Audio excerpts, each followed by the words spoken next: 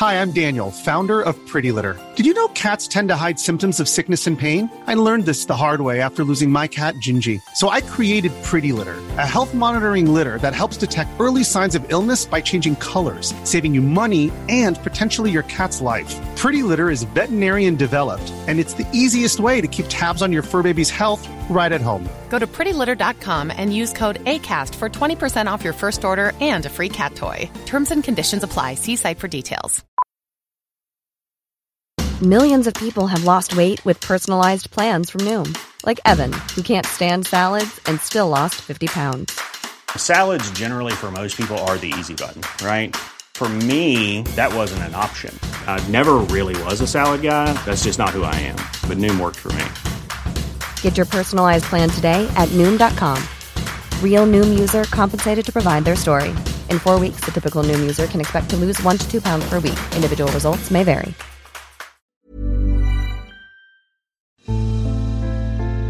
A Living History production. I'm Peter Hart, and for the last 40 years, I've interviewed thousands of veterans about their experience of war. Join me on a journey through the pages of history. Welcome to Peter Hart's Military History. Hello, good morning. It's a Sunday morning, and I've wrested control. This is Peter Hart's Military History podcast featuring Gary Bain. He's my favourite. Who are you? Peter Hart. Hello, Peter. What are we doing today?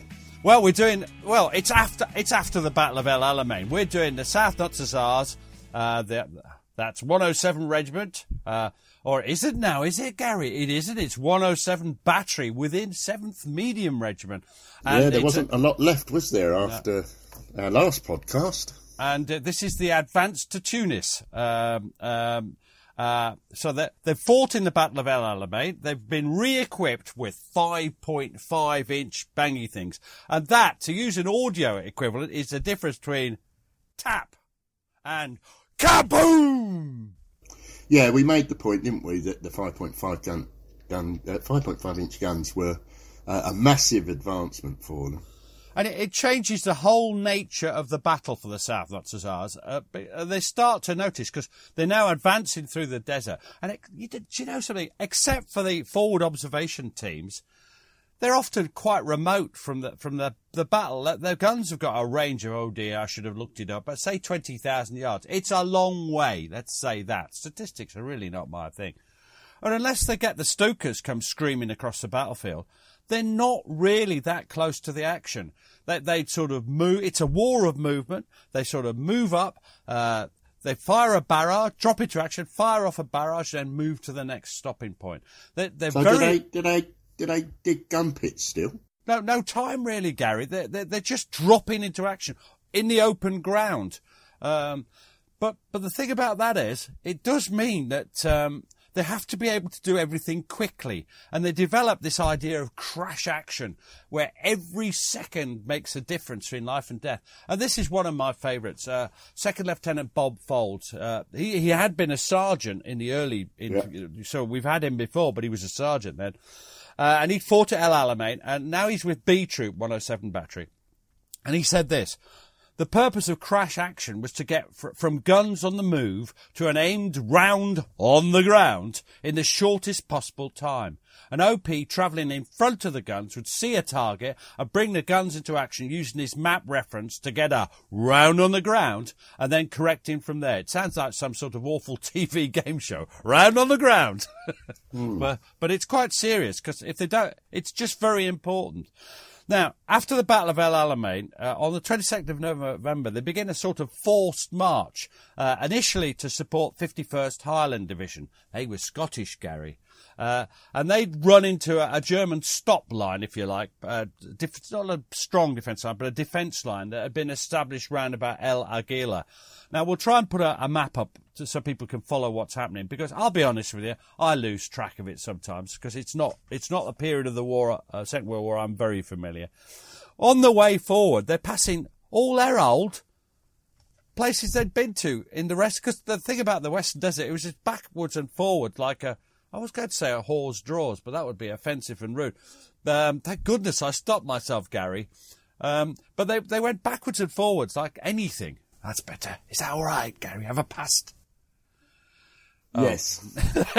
I'm trying to work out who you have to apologise to, but everybody. That's not saying anything. It's probably grossly sexist. I apologise. Sorry about that. Mercer but true. They went. Remember, we did a whole podcast about that. Sidi Barrani, that's near the border. Saloum, that's where they'd faced each other for so long. While they were in Tobruk. Tobruk itself, you remember Tobruk, Gary, and then Gazala, and on their way they pass close to the cauldron and passed to the Knightsbridge box. Now, the Knightsbridge box is that's where the Battle of Knightsbridge was. And it must have been weird for there were very few of the South Hussars left who'd been there because they were mostly either wiped out or taken prisoner. What does Lieutenant Eric Dobson of 107 Battery say, Gary? Battery Sergeant Major Beardall paid a visit to the scene of the South Notts Great Stand. He found Major Barber's armoured car with its wireless aerial still in its bracket. 3 guns of Captain Chadburn's troop were still in their pits, all spiked, and there were many burnt-out vehicles. He picked up a notebook belonging to Bombardier Bowden, a 25-pounder rammer from Sea Troops position, and a telephone. The whole area was as it had been left, though a foot-deep layer of fine sand covered everything. I remember when I've just done these interviews, and I remember reading that, because that's from the history of the South Hussars that Dobson wrote. And I remember reading that, thinking, God, I'd like to go there. And then since then, the whole that area has become a bit more dangerous than it was. Well, it was in Libya, which wasn't exactly a friendly country to start with. But the idea of everything still being there, and I don't know whether it's still there now, but it would be fascinating to go there. Now, on and on goes the advance, and Benghazi falls, the 20th of November. But when 107th get to El Agheila, they join with all the other regiments, the medium regiments, and they're starting. This is a change in the war. Instead of fighting as a battery or as a regiment, they're now fighting as a mass conglomeration of artillery. This is the thing we talked about before, about El Alamein. They're starting to use the massed power of the guns. What does that remind you of? The Great War. They're starting to get back to what they'd learnt in the First World War. Guns are most powerful when they're bounded together. So they're going to provide a massive support barrage for the assault of the 51st Highland Division. However, the best laid plans of mice and men go wrong. And guess what happened, Gary? Have a guess. Guess what happened? I don't know. I'm sulking now because when you said, what does that remind you of? I was just about to say the Great War, and you said the Great War, and stole my moment of supreme achievement. It's the only thing I know. You would have got it. I'm sorry. Gary, I got it wrong. Would you like to say the Great War again so people can listen? It reminds me, Pete, of the Great War. Gary, that's brilliant of you. We'll edit that in, Gary. All right. So they launch a massive barrage, but Rommel, by this time, he knows what's going on the Eastern Front. He knows that the Allied, they've landed Operation Torture. That's been launched on the 8th of November, that's earlier, in Algeria. And he's not going to get the reinforcement, the supplies he needs. And he's fearful he's going to be outmanoeuvred by Montgomery. You want to show yourself in a highlight. So what might Rommel fear Montgomery would do when he sat in this defence line at El Agheila? What might Montgomery? He'd be worried about being outflanked. Yeah, and that's desert warfare, isn't it? You form a line in the desert, and the bunkers go around the top end or the south end. So presumably he withdraws. He does withdraw, so they fire a lot of the barrage, and then the Scots make their big attack, their big moment of glory, and in their kilts, bits waving. Yeah, God, that must be a sight, Gary. I can see it now. Sand everywhere. That must be a problem in the kilt. We must do a podcast on the kilt in various different weather conditions and terrains. That'll be a great one. It will. I'm sure our punters would love that. When we call them punters, they don't actually pay anything. All these podcasts are free. So are we, by the way. Anyway, they found the Germans had gone. Now, during this time, one of the people we've talked about a lot, Ivor Birkin, Captain Ivor Birkin, he was the one who was there when his brother was killed on the 27th of May. You might remember that awful scene. His brother had a shell go basically through his middle. And he's come back and he's given command to B Troop. There's 2 troops, A and B Troop, within 107 Battery. They are the South Notts Hussars now. And this is quite a big thing. He's an original South Notts Hussar officer. He's one of the knobs, as you would call them, Gary. He's well off. And he had been regarded as the weakest of the Birkin clan, because there was Peter Birkin, who was a sort of rugger playing, prince amongst men, bit larger than life character, and Jerry Birkin, who you remember was killed. He's the one who was killed. He's got an unmilitary appearance. Now, I've often thought that you have an unmilitary appearance, but you actually have a distinguished military career. So, but he had childhood polio. He's got wounded, so he's got a pronounced limp. And can you imagine how soldiers like yourself reacted to an officer like him? Well, I should imagine they found him quite amusing. Yeah. So subject of a number of jokes, I would have thought. Yeah. Affectionate, usually. You know the British Army, it's not always affectionate, is it? But if he was competent, they'd respect him. And he was competent, and he was brave, and he sort of carried the flame for the old South Notts Hussars, and he always wanted to get the regiment reformed, because remember, it's only a battery now. Now, so the 7th Medium, as they are now, the whole of the 7th Medium Royal Artillery, including 107, then move forward and bivouac on the 23rd of December. And they're right next to the Marble Arch, which was that big thing that Mussolini had built. I don't know why. What, the centre of London? No, not the centre of London. In the centre of the Tripolitanian desert or somewhere, I expect. Anyway, I think he built it I don't know why he built it. Celebrate sausages or something. Well, I think it was the colonisation of Tripolitania. Is that how you say by it? Italy. Oh, well, that's what it is. Anyway, and they then move up to Sirte. And here they're now supporting the 7th Armoured Division. And what was their nickname, Gary? No, I don't know. Desert Rats. That's it! See? You say you don't know. I was hoping to catch you out there. Never mind. Oh, I'm so relieved I didn't say the Desert Gerbils. Yes. That would have been better, actually. Let's talk a bit about the colonel of the South Notts Hussars. We mentioned him in the podcast about El Alamein, but he's Elton. He's bad-tempered, so we quite like that. We do like bad-tempered people. That's why we like Matt McLaughlin, because he's very bad-tempered, isn't he? He's always telling us off for mispronouncing his name, forgetting the name of the book. What is that book called? Which one? The Gallipoli Evacuation. I've remembered it, Matt. Buy your copy today, livinghistorytv.com. See how I slipped that in? They'll never, that professionalism itself. And anyway, so he's got new techniques. He's a real thinker when it comes to artillery techniques, and he's invented one called Snap Monster. Snap Monster. And this isn't some sort of card game you used to play in your youth, Gary. Although you didn't have any friends to play Snap with, did you? So it was a bit boring, solo Snap. You seem to be going off-piste quite a lot today, Pete. Oh, yeah. So he invented Snap Monster. What is Snap Monster, Gary? Well, he realised that the maps of the area were pretty rubbish, frankly, and so they were advancing into areas without really knowing what they were moving into.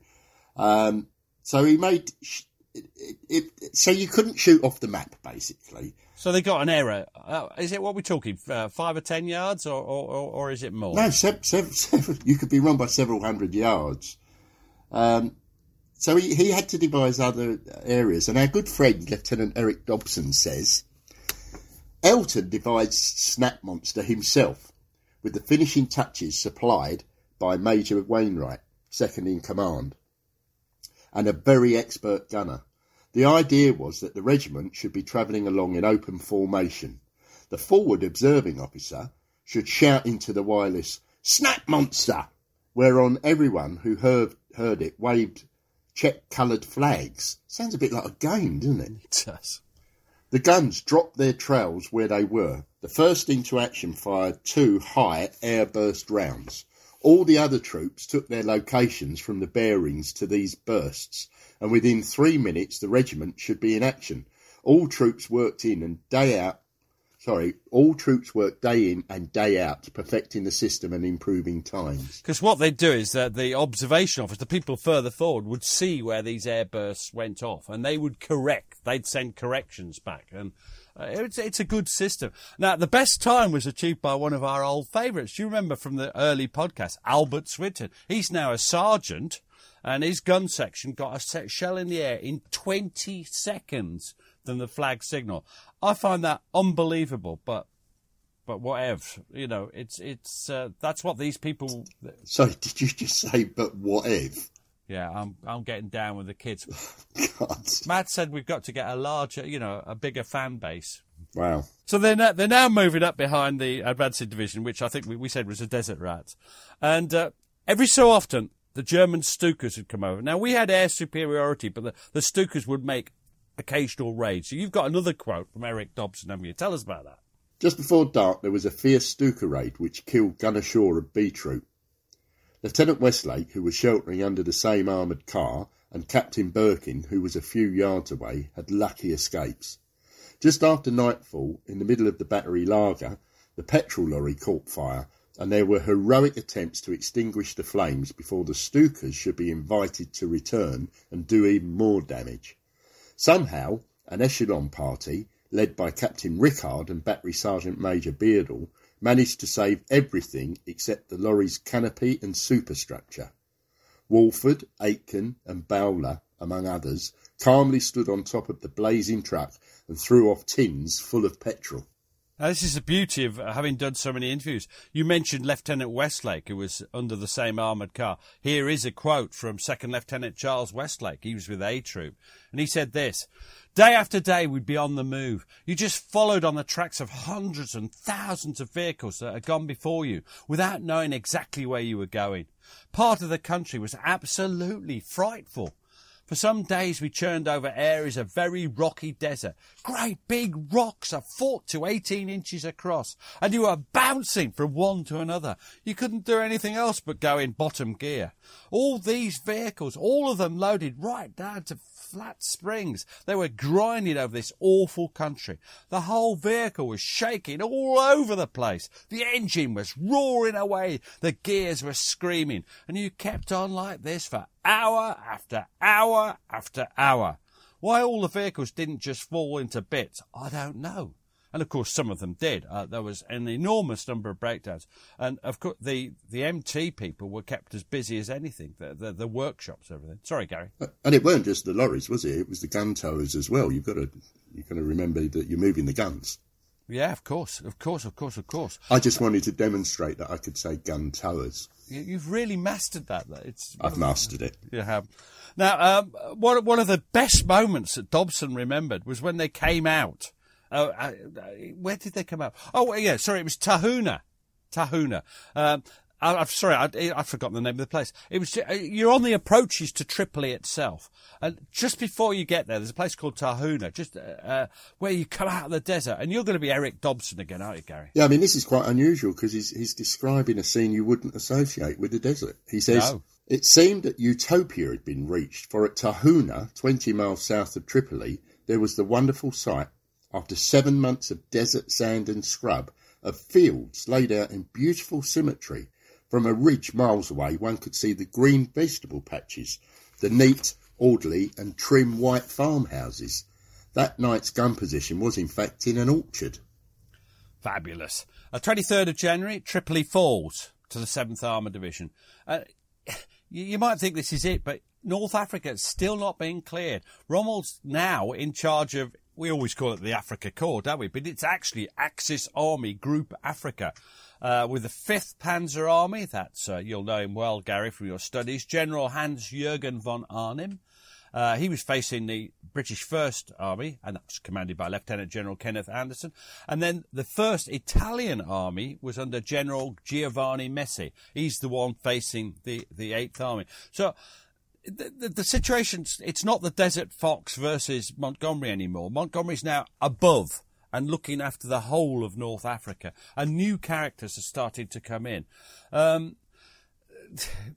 Operation Torch, it's held up. the dash for Tunis, they used to call it. Well, that's failed. And there's still plenty of hard fighting ahead for both the First Army, that's the Operation Torch ones, the Americans and the British in that, and for the British Eighth Army. Tripoli's just well, what would you call it, Gary? It's a staging post. Yeah. And don't forget, Rommel's got reinforcements over the winter as well. So it's starting to look as if there's lots more fighting to come. So it's more difficult to get reinforcements, but it can still be done, and he has had some come in.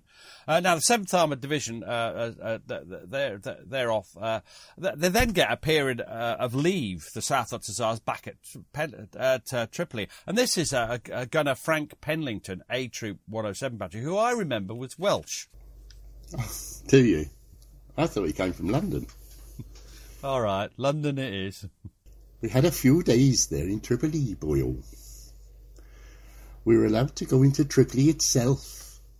I went in by foot and I could see all these lovely big houses with iron balconies, and there was a queue outside some of them. I thought there was some food or something. I was fond of my stomach those days. Pregnant pause there, Peter. I'm saying nothing. I joined a queue outside one of these big houses.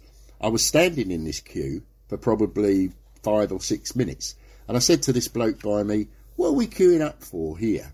He looked at me and said, "This is a brothel. We're queuing up for the brothel." Then it dawned on me. I said, "Oh, well." I was too innocent then. Good God, I never dreamt of anything like that.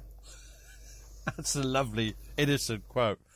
While they were there, they had a big joint parade with 64th Medium Regiment, and they had all of that. There's 16 massive there's all these massive medium guns drawn up, and they have a VIP visitor. Now, Gary, you were in the British Army. How does the average British soldier react to the news that their Prime Minister or some other visiting dignitary is coming? How do they feel good about it? Are they happy? Excellent, we can polish everything.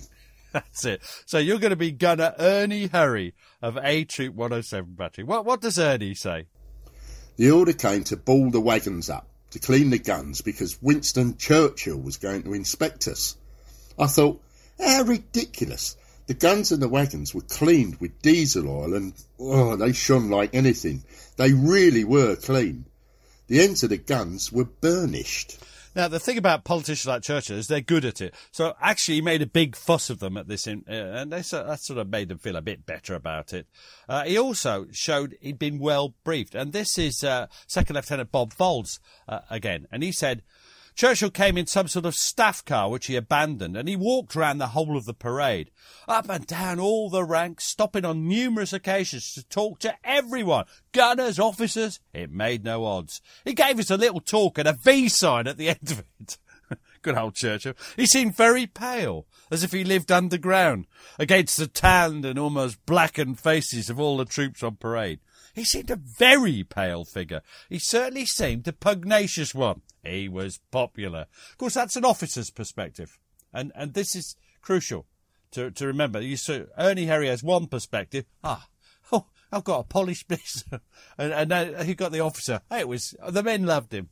Right, so then they have a bit of a rest period. And during that period, Colonel Tock Elton, he leaves. He goes to command the newly formed 5th Army Group Royal Artillery.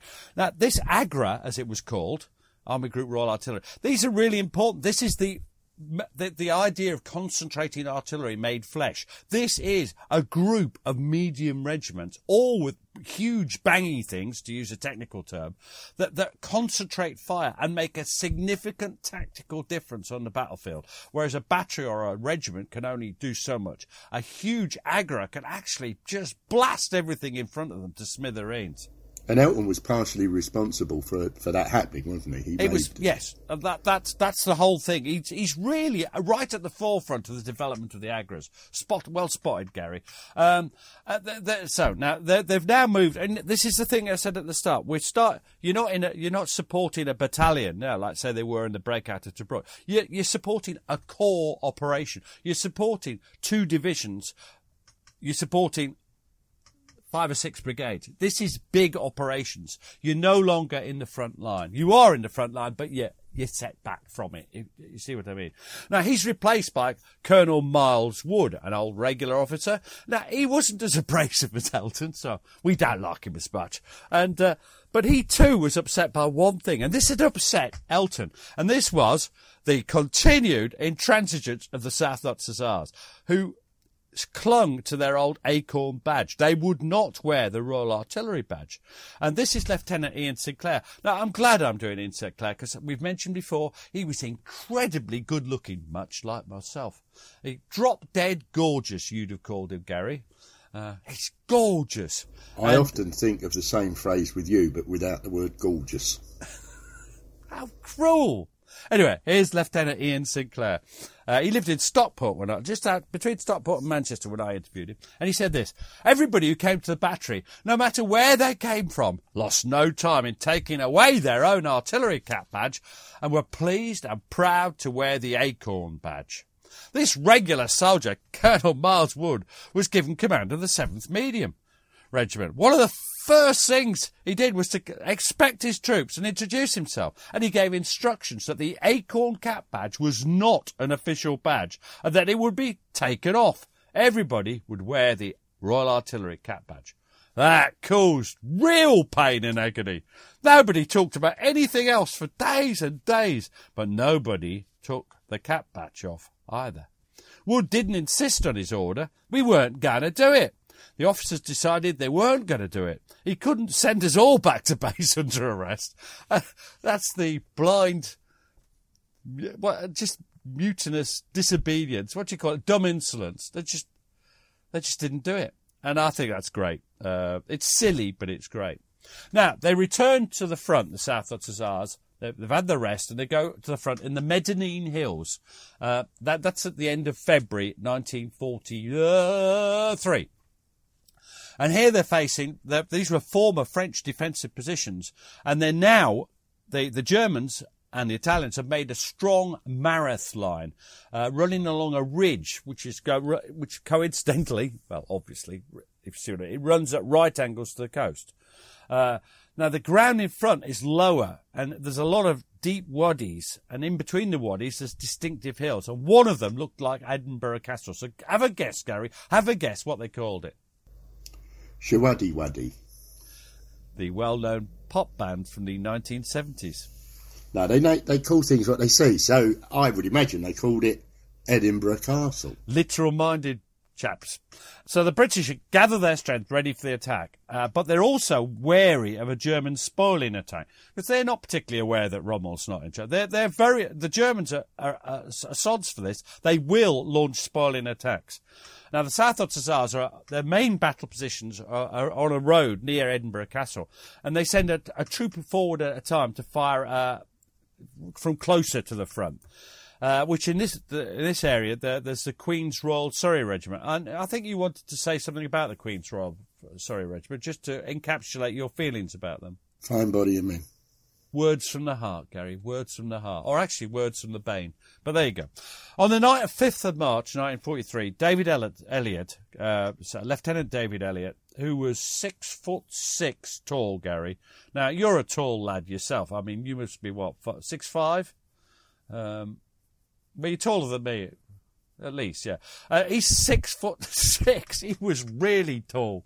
And he's sent forward by Ivor Birkin to gain experience. He's only just arrived in one sense. He'd been there a while, but he needed more experience of OP duties. He's sent forward just as the Germans are planning a spoiling attack. He doesn't know that, does he? And this is what he says, David Elliott. They'd taken a telephone cable up to the top of a small hill which looked out over the waddy. Then the ground rose up the other side, and it went out into the shimmering desert towards where the Germans were supposed to be. You looked at nothing. Nothing was moving. I went up that evening. There was a very, very small place that Ivor or somebody had scraped out, not more than 6 inches deep because it was so rocky. You couldn't do more than lie down. If you stood up, you'd be on the skyline. Ivor told me we had a limited amount of ammunition, and we were only to engage if we saw enough enemy movement. He wasn't anticipating anything. I didn't expect anything. the thing was, he may not have expected anything, but something was going to happen, that's for sure. And at 06:30 on the 6th of March, the German bombardment commenced. They are going to attack. It's a spoiling attack. In other words, an attack to spoil the attack that the British were planning. And this is the Battle of Medellin beginning. Now, in front of him, from this hill he's on, this ridge he's on, Elliot could see a full-scale attacks on the way. What does he say? The sun came up and I could see trucks a long way away, which I had to assume were German. You didn't know they were. So we opened fire on these trucks at a range of about 6,000 yards. It was terribly muddled because of the smoke. We hadn't been firing very long before the word came up that they were short of ammunition, and would I be careful of it? I heard shuffling behind me, and there was a major of the Queens with a moustache and a walking stick, climbing up behind me on his belly, and he asked me, "What's going on?" I said, "Well, we seem to be under attack." Now, things are looking grim already, but it gets worse and worse and worse as the morning goes on. Carry on, David. We saw the first tanks through the smoke and heat haze on the far side of the Wadi. That's when I realised that things were fairly bad. We called for fire, and my one fear was then that I was shelling an area where our own troops had been. But I just had to presume they'd fallen back. The range was rapidly getting shorter and shorter. At one stage, they came on the phone and told me I must stop firing so many shells. I told them I couldn't stop firing. For a while, we fired one gun only. Now, Elliot, they start to get so close, aren't they, that he's starting to become under really heavy small arms fire, machine guns, rifles. God. Yeah, and he goes on to say, I had my binoculars resting on this stone, watching this escarpment. I don't believe I could be seen at all. We had shells landing mostly behind us and machine gun bullets, sprayed out from the tanks, going over the top. But I don't believe they were aimed. The line was cut and one of my assistants went back to mend it, which was very brave of him. I saw this large tank come out smoke on the other side and I called for fire on it. And I had my glasses on it. Its barrel slewed round and was pointing over my head. I don't believe that it knew I was there. As I put my binoculars on it, it fired, and I saw the armour-piercing shot leave the barrel of the tank about 300 or 400 yards away. It came screaming over. I ducked down so quickly I lost my tin hat. At the same time, our fire came down and it retreated, back out of sight. I'd survived, and the tanks had not got over the edge of the Wadi. Your adrenaline flows. Now, they reckoned afterwards, Gary, that those fire orders that he'd put down, one man, David Elliot, and his signaller, who, of course, are very much at risk, disposed of 5 of the attacking tanks. That's an amazing achievement, and he would get the military cross for courage under fire for that. Now, meanwhile, the gunners, the forward troops, B Troop, came under fire from a new weapon. That was the Nebelwerfer, which I think you probably heard of. It's the Moaning Mini, as they called it. Now, this is Troop Sergeant Major Harold Harper. Remember when he was just an ordinary trooper? We found ourselves in a valley between 2 mountains. You'd have to be an idiot of a German general not to know where that artillery fire was coming from.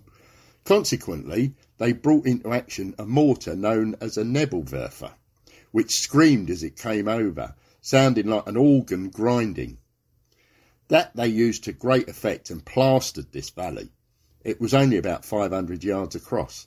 There was no escaping it. We were stuck for about 4 or 5 days and had to take all that was thrown at us. We were shelled, and I dived into a shallow trench not a long way from the cookhouse to the rear of the guns. I laid myself flat in this shallow trench and suddenly felt this terrific burning sensation in my back. I felt this fluid trickling down my back. I thought, this is it. I expected to find a hole in my back. It transpired that the shell had hit the cookhouse and the cook had got on a big dixie full of McConaughey's stew. He used to put the tins into boiling water. One of these tins had flown into the air and landed on my back. What was running down was McConaughey's stew, not blood. I love that story. Now, the German attack, the spoiling attack, is thrown back, but it did achieve its purpose. It gained the Germans time. because they couldn't cope. The British couldn't throw this attack back and plan their own attack at the same time. That's why it's a spoiling attack. Now, just at this point, the battery has a significant loss in its commander. The battery commander is, we talked about it before, is Major Lewis Jones. And he was strict. He was a hard taskmaster. And he'd been out in a jeep with Major Wainwright and a driver, I like his name, Gunner Knott. And they went forward in a jeep on a recce and ran over a mine. That's pretty unlucky. Both the officers were badly injured, and they never came back. And I think I ought to pay tribute to Major Lewis Jones, because he wasn't a likeable man by the account of several of the people I interviewed. He was particularly hard to the officers. David Elliott, for instance, I just said he got the MC, but he was convinced he'd never have got the MC if Lewis Jones had been there, because Lewis Jones wouldn't have put him in for it because he didn't like him. But the point is that whatever his faults, he had taken a bunch of people scraped up from everywhere, the survivors, the cooks, the admin people, the B echelon people, the sweepings of the jails of Cairo, and he'd made them into an effective battery. And I think he should be remembered and congratulated for that. I never got to interview him. I think he was dead by the time I was doing that. Now, the same day, and this is unfortunate in a sense, Colonel Miles Wood, the commander of the whole regiment, was recalled. He was going to a staff post, and in his place you get Lieutenant Colonel Stansfield, and he's mild, he's meek and mild, Gary. He's less forceful. So the battery gets a nicer commander as well. They get Major James Martin. Again, sadly, I never got the chance to interview him. He took over command of 107, the South Notts Hussars, and he was competent. So was Stansfield, but he's a kinder man. He's less aggressive, less dogmatic. He would consult with the officers. He'd talk to the officers. He treated them as human beings, and he respected their abilities, their expertise, if you like. And in a sense, now the battery's up and running, this gentler approach, this kinder, this more considerate approach is more apposite to the situation. So he was quite popular. Now, there's also another change on the German side. What was that, Gary? I think it's at this time, isn't it, that Rommel returns to Germany. So I think command's handed over to General Hans-Jürgen von Arnim. So the Desert Fox has left the desert. Oh, no. How will they manage? Anyway, 16th of March, 1943, the Battle of Marath finally begins. The whole of 7th Medium, several other regiments, they're all brought forward to a large wadi, and they fire a series of barrage. They support the Guards Brigade on something called Horseshoe Hill. What do you think that looked like, Gary? A horseshoe. The main attack by 50th Northumbrian Division, they truly are a fine body of men. And they were followed up by the 51st Highland Division and the 4th Indian Division. And then finally the 7th Armoured Division was there to exploit. Meanwhile, the 2nd New Zealand Division would make a wide sweep. Guess which direction, Gary? South. Yeah, this is the usual sweep round the edge, yep. Now, was this attack a success, Gary? It must have been, surely. No, I think the German defences were really strong, and they proved too strong, both for the Guards and the 50th Division assaults. They both floundered and frankly, they failed. So the follow-up attacks aren't really put in, are they? Now, during this firing, there's an exciting occasion for Dave Tickle. It's a great name, Sergeant David Tickle. He was a lovely man, lived in Nottingham, and his 5.5 inch, something he'd been firing all night in these support barrages. What happens? There was a very loud explosion from right at the front of the gun pit. My first indications were that an enemy shell had landed right at the front of the gun pit. I looked at the gun and I saw the barrel was peeled back, and I thought, oh, crikey, yes. Part of it finished up just missing the cookhouse, which was 150 yards to the back of us. The first bloke into the gun pit was Bob Folds. He fully expected to see people plastered about the place, but fortunately nobody got hurt. I found a bit of shrapnel at the back of the gun pit and worked it out that it had travelled between one of my gun team and myself, and we were 3 foot apart. So we were extremely lucky. They were, because this wasn't an enemy shell, was it? It was a misfire. Their own gun, the shell had gone off in the barrel. That's what had burst the barrel. That's what had caused all this. Now, once again, Montgomery had to change his plans, doesn't he, after the failure of the Battle of Marath? That stage, the Battle of Marath. And Montgomery comes up with a new plan. The 4th Indian Division now move to the half left, and they're going to pass through the Marta Mountains. But then the 2nd New Zealand Division are going to go even further to the south, even further outflanking. And they're going to be assisted by the 1st Armoured Division. So this is the usual thing, the flush to the open flank of the German positions. Now, there was urgent orders that the South Hussars had to supply a troop to support the Indians, the 4th Indian Division. And B Troop is picked, and they're given the best possible Matador gun towers and extra ammunition lorries. And why is that? That's because they're going into the mountains. And mountains are difficult. What would you say was the main characteristic of a mountain, Gary, for those people in England who've never seen one? Well, firstly, a lot of it is going uphill. Secondly, a lot of it is rock and stone. And where it isn't, it'll be loose underfoot. And after you've gone uphill, do you have to go downhill? Well, unless you're going to stay on the top, yes. Which wouldn't be advisable. So this is gunner Reg Cutter. He was the expert driver. He was a brilliant driver. And he said this. At first, we were a little bit worried. We all started to fill in our pay books with wills in case we didn't come back. Now, I think you should be grateful that he was a Geordie with a really broad Geordie accent, but I've given up accents. We came to this cart track which wound round and round. When you looked over the top, you were talking about a 2,000-foot drop. Ooh. The guns and matadors were so long and so big that when we were going down, the corners were so acute and the surface was all rubble, you could never get round with a vehicle and gun. You just had to put your brakes on and skid. Oh, God. I said that, not him. And the gun and everything would be over the top. I was getting a bit worried. I said to Harper, all these people we know, this is Harold Harper. I said to Harper, you better stop the troop and tell the commander we'll have to let these guns down on a winch. Each Matador went down on their own. Every gun was unlimbered and they were all individually let down on a Matador winch. Now, I don't understand that at all, but I think we get the idea of what's going on is complicated. Luckily, we did a good job. It took a long time, but we all got down safe and sound. After the operation, the Brigadier wanted to know how many guns we'd lost. It was so delicate an operation. He got rather a surprise when he was told we were all standing, limbered up and waiting for fresh orders. They'd all got through. Now, what happens next? Is there a big battle when they've got through, Gary? Is there an exciting big battle? No, after all this, they're not needed. Why? Well, because the combination of the outflanking by the 4th Indian Division and the wider manoeuvres of the 2nd New Zealand Division, and of course not forgetting our good friends the 1st Armoured Division. I had forgotten them, Gary. I'd forgotten them.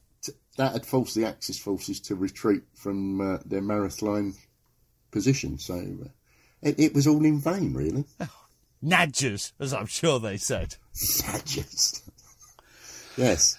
So there's just one last defensive position the Germans take up in front of 8th Army. That's just beyond the port of, I'm not sure how you pronounce it, Gabes. Gabes. Yeah, I think that's about right. They're in a range of hills overlooking a very steep-sided wadi. Wadi is, by the way, I've not mentioned it's a valley.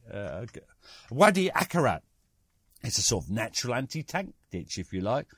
And the massed guns of 5th Agra move forward. Massed guns. That's the point of this. Massed guns to support the final assault by 51st Highland Division. And this is Lieutenant David Elliott talking about the position that B Troop took up. It was surrounded by a stone wall. It was such a joy to find cover for the guns for the first time and not have to dig in or pile stones around the wheels. We were able to take the guns right up against the wall with the olive trees about 10 foot high and a camouflage net. It was very difficult for an aeroplane to see we were there. Plus it gave shade to the troops. We'd already had orders from headquarters that there were booby traps about and nobody was to touch anything they didn't understand. Now that afternoon, they set themselves up in the gun positions in this orchard, olive grove, sorry. And Lieutenant Colonel Stansfield comes round with Major James Martin. So, the officers. Hello, officers.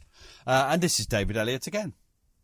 We set off through the trees, each number one calling his detachment to attention as we approached. Lance Sergeant McCall stood smartly to attention as the CO questioned him about his preparations. He was one of my best NCOs and ran a very efficient gun detachment. The Colonel saluted the bronzed team of men standing in the sunlight in just their shorts and boots as we moved off towards the next gun pit. Hardly had we travelled 10 yards when there was an awful explosion behind us. I turned to see Sergeant McCall lying on the ground in obvious agony and the whole gun pit shrouded in smoke. One gunner run past us in a panic, clutching his stomach, and everything was in confusion. I reached Sergeant McCall, knelt beside him, and tried to ease his mangled hands away from his crutch where I could see a gaping wound through the tattered remnants of his shorts. As we waited for a stretcher party, we questioned the remaining very dazed gun crew. It appeared that somebody had picked up a small brass cylinder in one of the dugouts. In spite of our warnings, Sergeant McCall had been about to unscrew this thing as we approached, and had been holding it concealed in his hand as he stood to attention talking to the Colonel. No sooner had we turned our backs on him than his curiosity got the better of him, and he unscrewed the booby trap with the disastrous result. Now, hang on, this is an experienced soldier. This isn't a newbie. One can't think what was going on. His name was Wallace McCall. That's Sergeant Wallace McCall. So what happens to him? Well, the wounded, I suppose they're evacuated, aren't they? Now, I think Elliott found this whole business dreadful, didn't he? And he visited McCall in hospital. It was a tented field hospital. What does David Elliott say? This is an awful quote, I think. My sad memory is of him holding my hand and saying the words very common among the men at that time, "Fucking roll on! Fucking roll on!" He kept repeating it. He died next day. A very good man lost for a very silly reason. And I found this quite emotive, the whole thing. It's a terrible incident, and it's sort of the tragic pointlessness of it. You've just fought your way all the way through the desert, and then you're killed just unscrewing a thing. Terrible. Now, the final stages of the campaign, the Southnotts aren't involved. The Allied 1st and 8th Army, they're smashing the last shreds of German resistance in Tunisia. That by now, it's the pattern of the campaign. Concentrated artillery fire, augmented by ground-strafing fighter bombers, heavy bombing raids also, high-level bombing raids. And they just flay the Axis positions. If the Axis take up a position, the Axis forces, they're just bombed and blasted out of them. And that, it renders them... The idea is you break them, and then the fast-moving assaults, the armour. This is where armour... And this is perhaps for some of our friends who think I don't like armour. This is where armour is used. It's a dramatic thing. Now, I'm going to give you the opportunity, because after you might want to make some comments as what this sort of tactics remind you of, Gary. What does it remind you of? Well, it's not just the armour. It's they're working hand in hand with the infantry as well. So this is very much like the war-winning methods of 1918 in the Great War. This is an all-arms battle, which was conspicuously absent in the early days of the war. The British generals of 1939 to 42 had not really grasped the basics that our generals had understood in 1918. Any attempts to counterattack by the Germans or Italians are just shrugged off or eliminated. What are we talking about? What has won the day?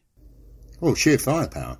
It boils down to the concentration of the guns, as we described throughout, hitting hard, and it is the all arms battles. The air superiority comes into play, and fast, effective, hard hitting movement.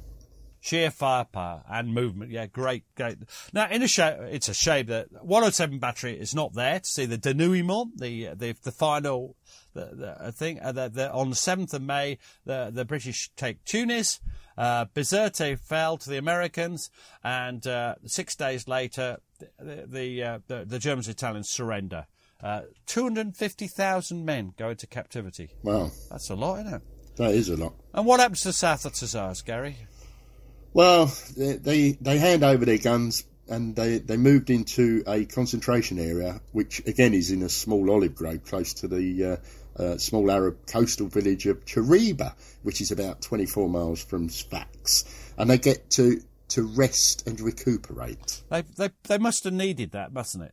It must have. It's a pleasant environment. It sounds very pleasant, doesn't it? And the men really enjoyed it. A lot of them talk a lot. If you look at the book, if you should wish to buy I've forgotten what it's called.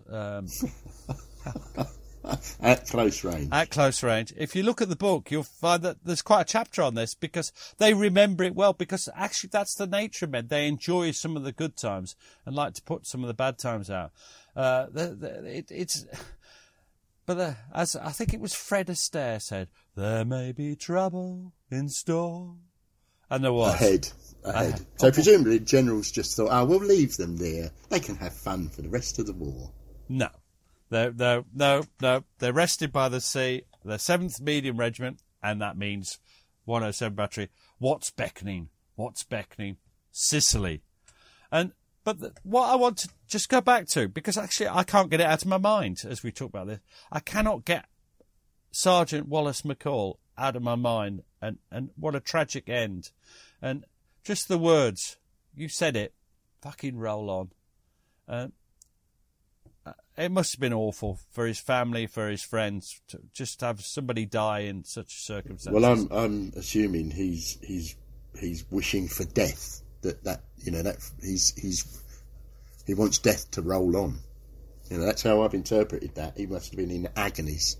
It must have been awful, and it's not stated, but you might remember where he was wounded, or where one of the worst wounds was. In the Shorts area, I can imagine how he felt. It was just awful.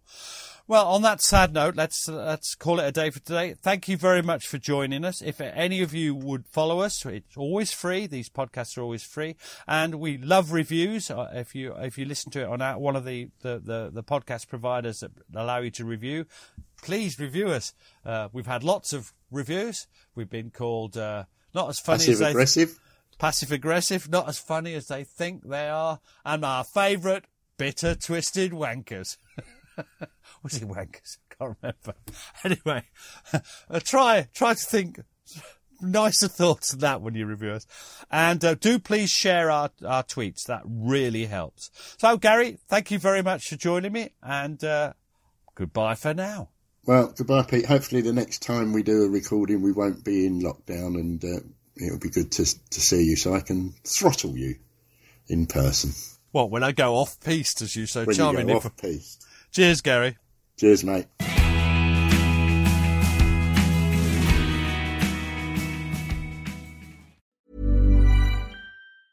Hey, it's Danny Pellegrino from Everything Iconic. Ready to upgrade your style game without blowing your budget? Check out Quince. They've got all the good stuff, shirts and polos, activewear, and fine leather goods, all at 50 to 80% less than other high-end brands. And the best part? They're all about safe, ethical, and responsible manufacturing. Get that luxury vibe without the luxury price tag.